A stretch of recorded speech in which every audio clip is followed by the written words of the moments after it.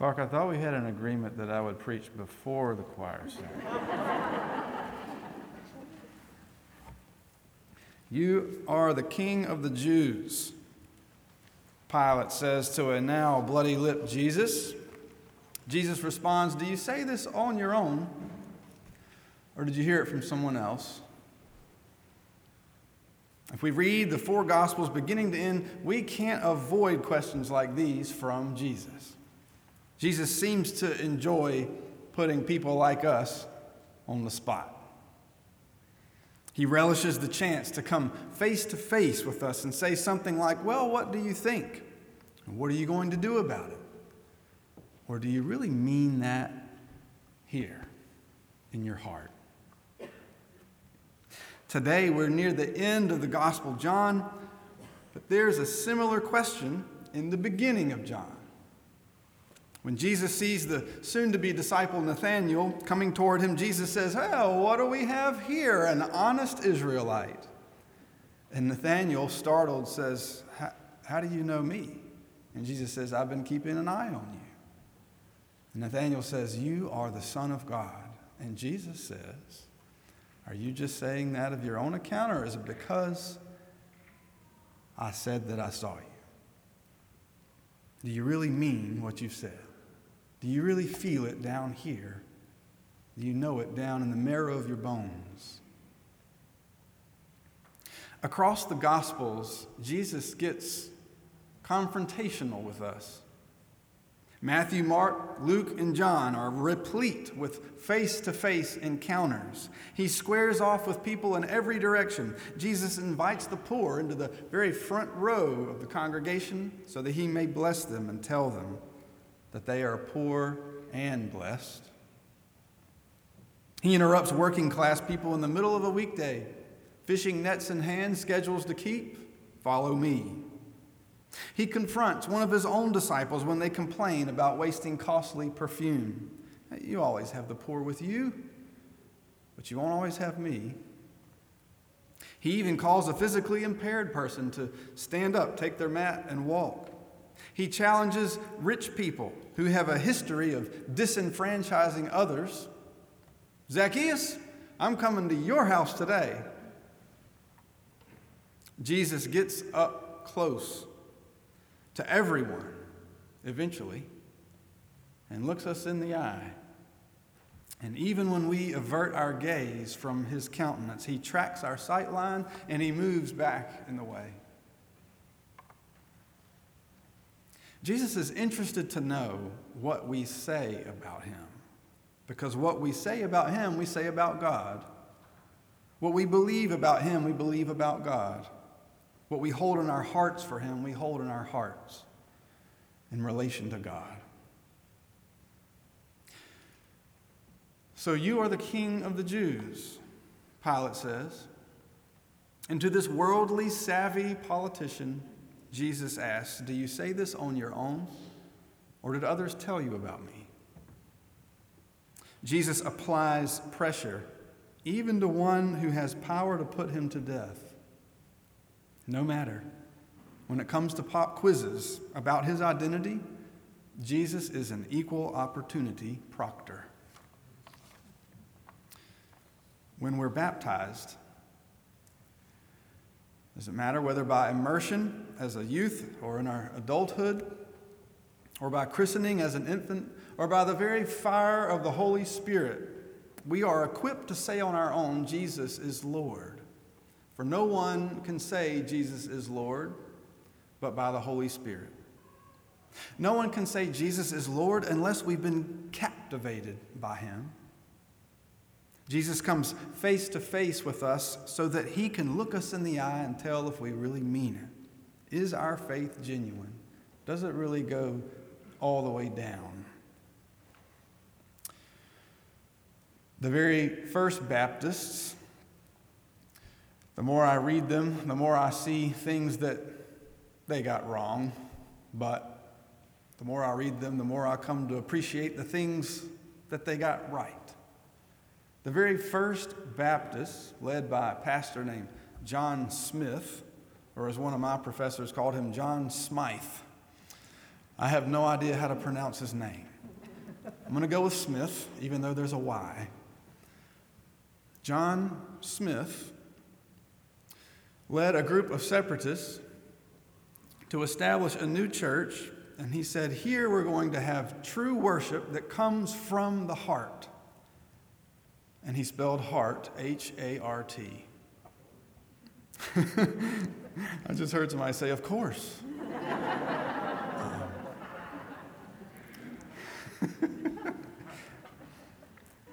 Whose last name I imagine is spelled H-A-R-T. Okay, just in case you're a visitor.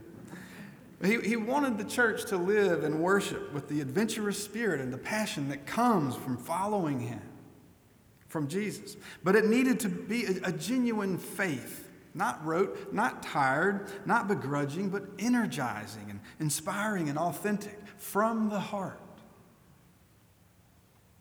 I think when we're at our best, we know that's true.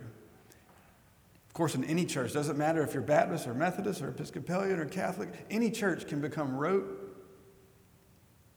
It can become just methodical and mechanical.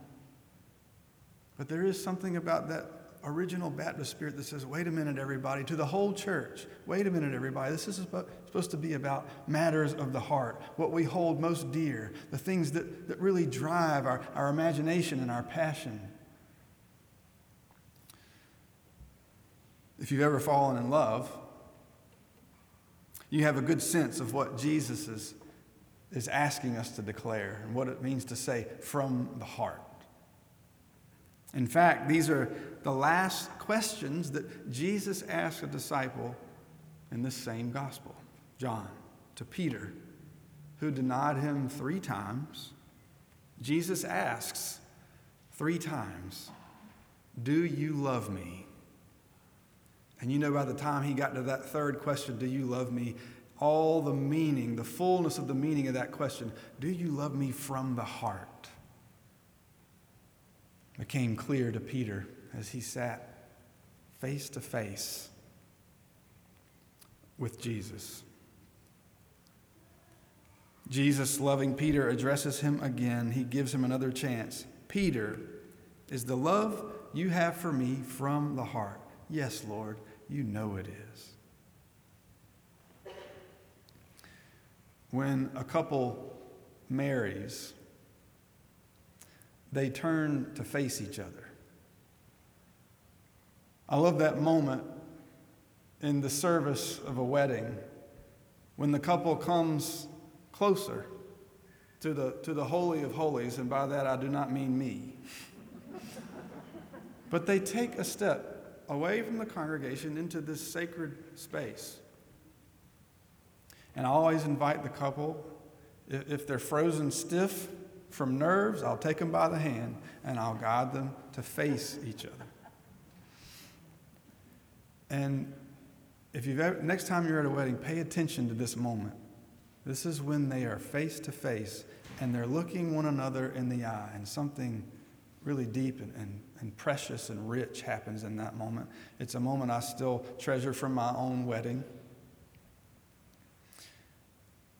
The eye contact is powerful. You become lost in the moment. The moment stands outside of time, outside of history almost. It's sacred time. Time stops. And you come to a moment of decision. You are looking at your beloved face to face just before you promise your life. On the Reign of Christ Sunday, the last Sunday, as it's been said, of the church year, we have this opportunity, we have this privilege to look Jesus in the eye once again and to confess our true love for him from the heart. And we have confidence to do so, I believe, because we know how much he loves us. I may love Jesus because he first loved me. How much does he love us?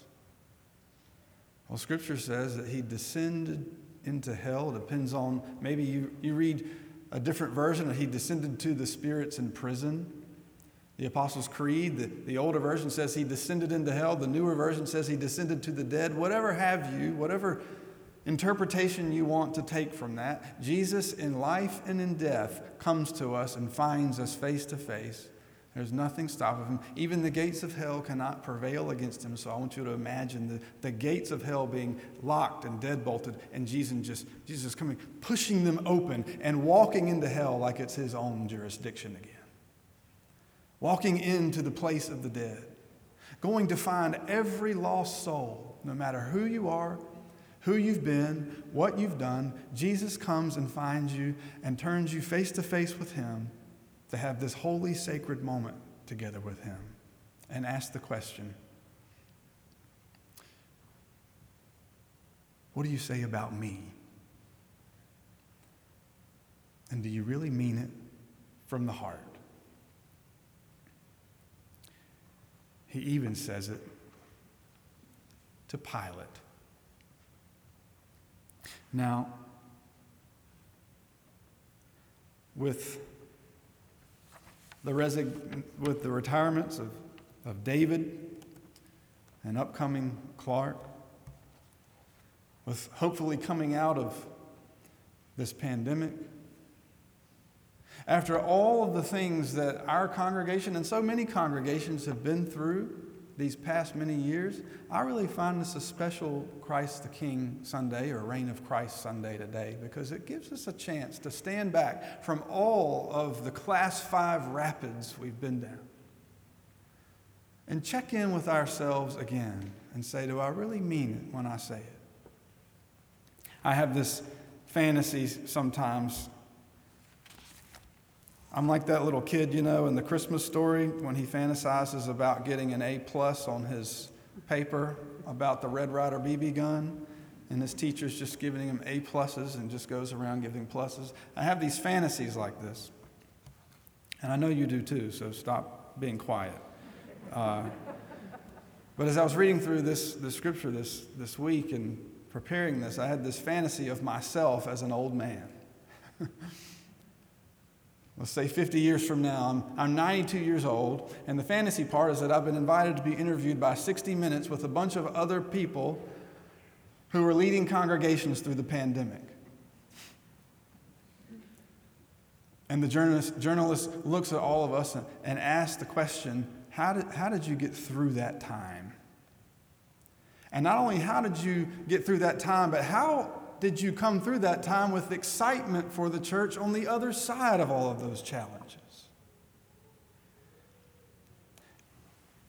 And in my dream, my answer was this: well, Jesus found me and came face to face with me in the darkest of those times, and he looked me in the eye, and he asked me, do you love me? And I caught his gaze, and for the life of me, I couldn't bring myself to look away.